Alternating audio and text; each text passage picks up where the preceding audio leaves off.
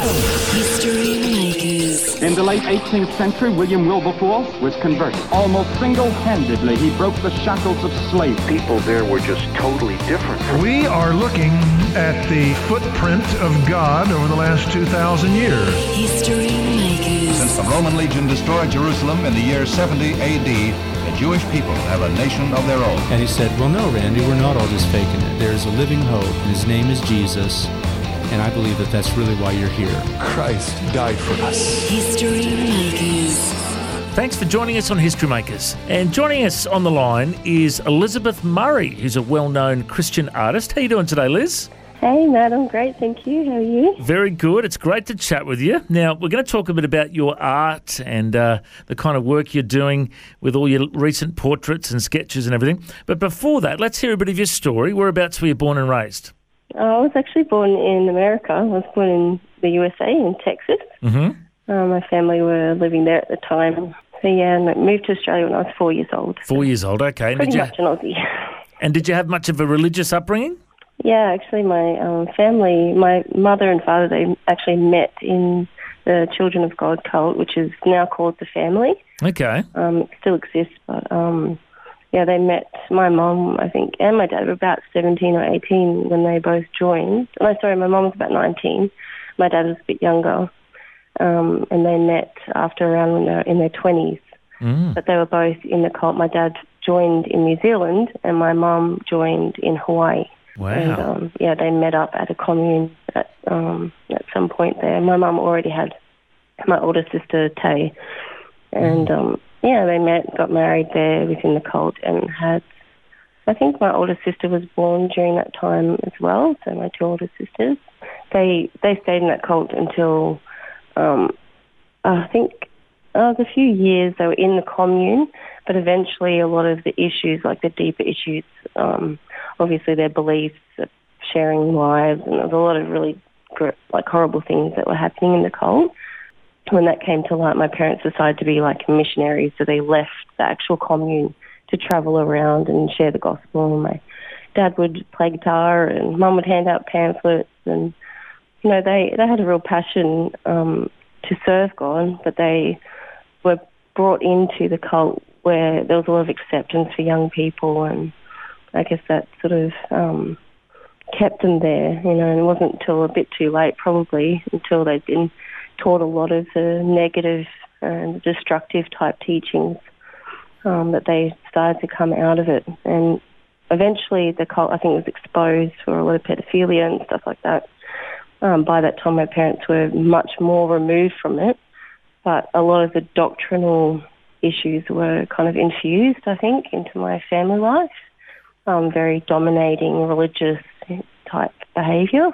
So, yeah, I grew up with a lot of that sort of nice stuff. So it must have been difficult for you to understand the difference between true Christianity and this cult you were raised in. What were the main differences between the cult and true Christianity? Absolutely. I mean, I was born way after, once they'd come out of the cult, but I think what it impacted the most in the presentation, my dad would read the Bible and talk about God and we would go to church, but it was religion. It wasn't the transforming power of the Spirit of God inside someone, changing the character, changing the way you live your life. It was about rules and regulations, much more of a dominating type presentation that I was shown. So my dad in the home was very much an authoritarian and spoke to us as a group, not as individuals, which you would see in most, you know, legalistic type religions where people are just one of many. They're not individually known by God. And so I had no other idea of who God was except this big, angry old man in the sky who wanted to whack me, you know, and punish me for all the wrong things I'd done. And, you know, it produced like a rebellion in you. Like I didn't want anything to do with religion once I was out of the care of my parents. You know, I had Christians talk to me about God, and it just, I didn't want to know about it because, you know, I'd seen that, and that was all I knew. And I didn't want a bar of that. Nobody wants to know a God like that. That's terrible. You know, it has no benefit for you. You see how destructive it is and how hurtful it is and how damaging it was to my family. So it's one of the major differences, and it stopped me from hearing the truth in a lot of ways, especially because of the way my dad was, very legalistic and not warm or loving towards me, and other things were going on in the house, a lot of abuse issues. It stopped me from receiving God as well because I had such hatred and unforgiveness towards my dad. I had a really deep-seated hatred, so I was kind of like one of those gothic type girls. You know, I grew up really rebellious, really angry, staunch feminist type. And I thought men were evil, really, because of the way what I saw from my dad. I mean, my dad's not an evil, person, but that's what he knew, and that's all he knew what to do at the time. And but my response to that was just go into full hatred and full rebellion against it, which was so damaging for me. Yeah, well, I actually never knew who God was. I didn't know at all. My brothers and sisters at some point in their younger lives, they knew that God was more than what they were being shown from Dad and, the churches we were going to. They somehow knew that he was more personal, but I didn't know a thing. It was somehow I was just completely blind to it. And it wasn't until I was 20, I was a single mum, and I was going through a really hard time. I was asked by my sister to go to like an encounter retreat run by this non-denominational home group church. And we went there, and a man shared his testimony, and his family was very similar to mine. And he shared his testimony about how he was a dominating authoritarian father and how he was fighting with his wife one day. Now, at this time, I really didn't believe men. I was really skeptical when men spoke to me.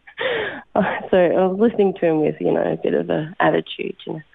And he was sharing how one time he was fighting with his wife and they were having a really bad argument, and they realised that their kids had left the room and they didn't know where they were. So they went looking for the kids, and they eventually found them hiding in one of the rooms.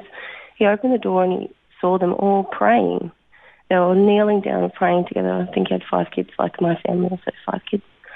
And they were crying and praying, God, please help our family, help Mum and Dad, help them together. And when he shared the story, he started crying. And I'd never, ever seen a man feel remorse for what he did. I'd never seen my dad feel remorseful for the way he treated us. I didn't see any softness. I just saw that anger. And when he was crying, I knew it was real. He wasn't just putting on something. I knew the man I was looking at was different to the man he was telling about in the story.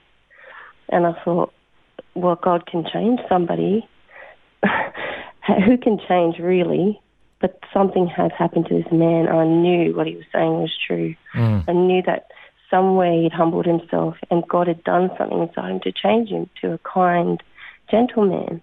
It just blew my mind that somebody like what I'd grown up with my dad, that they could change, that somewhere, somehow, God gives them ability to change their life, to be transformed. And, man, it was really powerful for me to see that. And through that time, I was able to forgive my dad, which was an absolute miracle. I can't tell you enough how much it's a miracle for me to say, God, I forgive my father for what he did to me. I forgive him for what he did to my family. And I just pray that you would help him. And I saw him also as somebody in need, not somebody who would hurt me, but I started feeling compassion for him.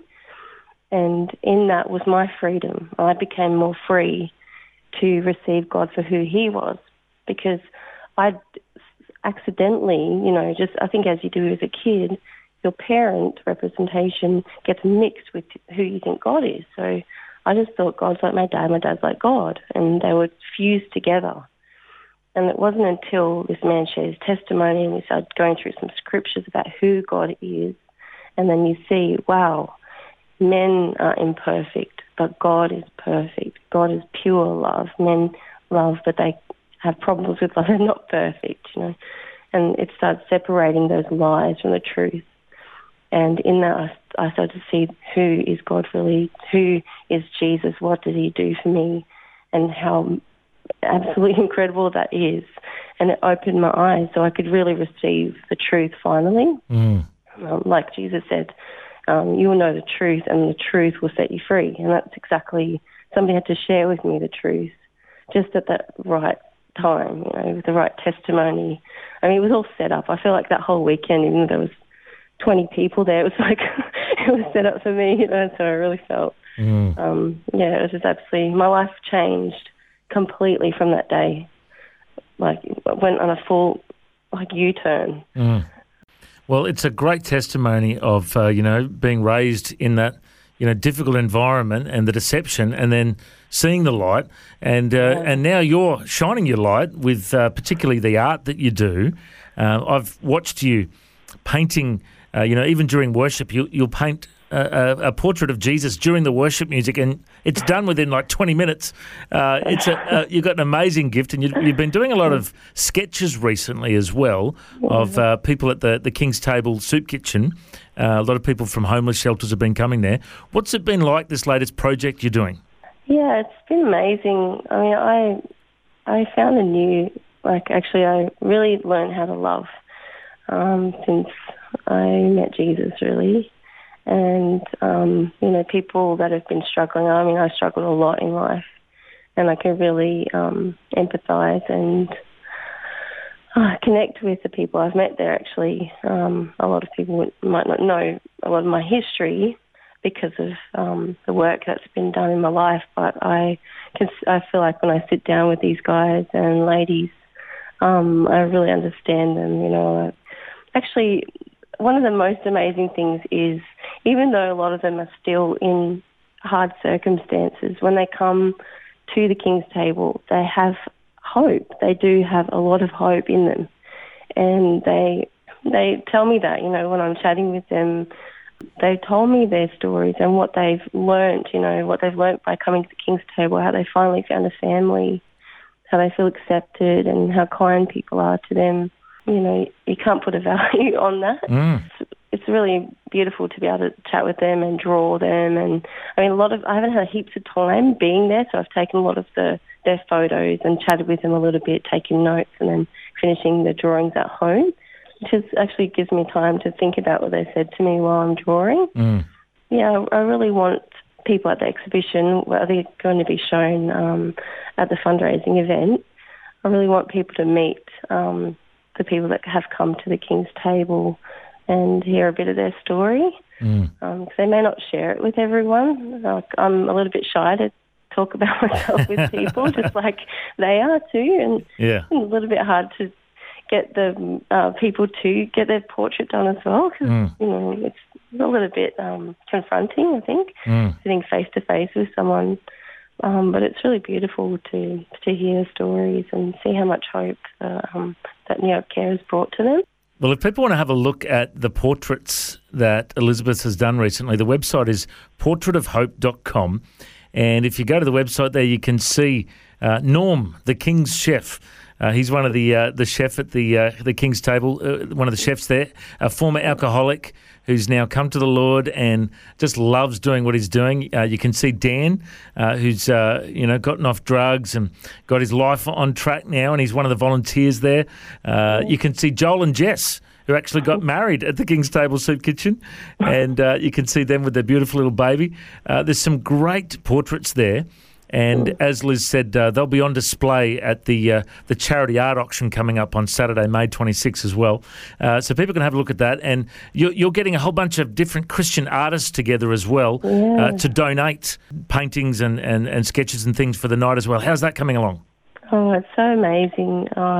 We've got so many really talented artists who have generously donated beautiful artworks to put into the exhibition to raise money. Nearly every person I contacted said yes, and that just makes me so happy, because I see as an artist the power we have to not only just put images out there that can bring hope and health and freedom to people when they're looking at them, enjoying the artwork, and they feel so much joy looking at colours and things, but also to use your work to invest it into such a great charity, and turn it into money that can then buy things that are going to benefit real people with real lives. It's just amazing to see how many artists came and got behind it and are really excited about it too. Going towards a good cause as well. Yeah, well, and plenty of different styles, a lot of different artists. There's going to be something for everyone there. Wonderful. If any artists would like to contact you about, working together somehow in the future, or maybe donating something, the website is portraitofhope.com, and there you'll find the link to New Hope Care and the King's Table Soup Kitchen. Liz, thanks for sharing your story with us today, and we pray the Lord opens many more doors for you and for your art. I reckon you're a history maker. Thanks for joining us. Thanks so much, Matt. Thanks for having me. Thanks for joining us on History Makers. If you'd like to listen to this interview again, just go to historymakers.tv. There you'll find links to Facebook, Twitter and Instagram. You can subscribe to our iTunes podcast or check out our YouTube clips. And you can find out about History Makers TV. We are a faith-based ministry and we appreciate every donation. The vision of History Makers is to share the good news of Jesus Christ to the nations of the world. If you'd like to partner with us, send us an email, info@historymakersradio.com. God bless you. Have an awesome day. I'm Matt Prater, and why don't you go and make history? History Makers. History Makers is proudly sponsored by Bible League, who serve the local church and other partners around the world by providing Bibles, scripture materials and training to help people meet Jesus. They provide God's Word to a lost and needy world. Bible League plants Bibles in prisons, among persecuted Christians and in poor nations, bringing the love and light of Christ into many people's lives around the world.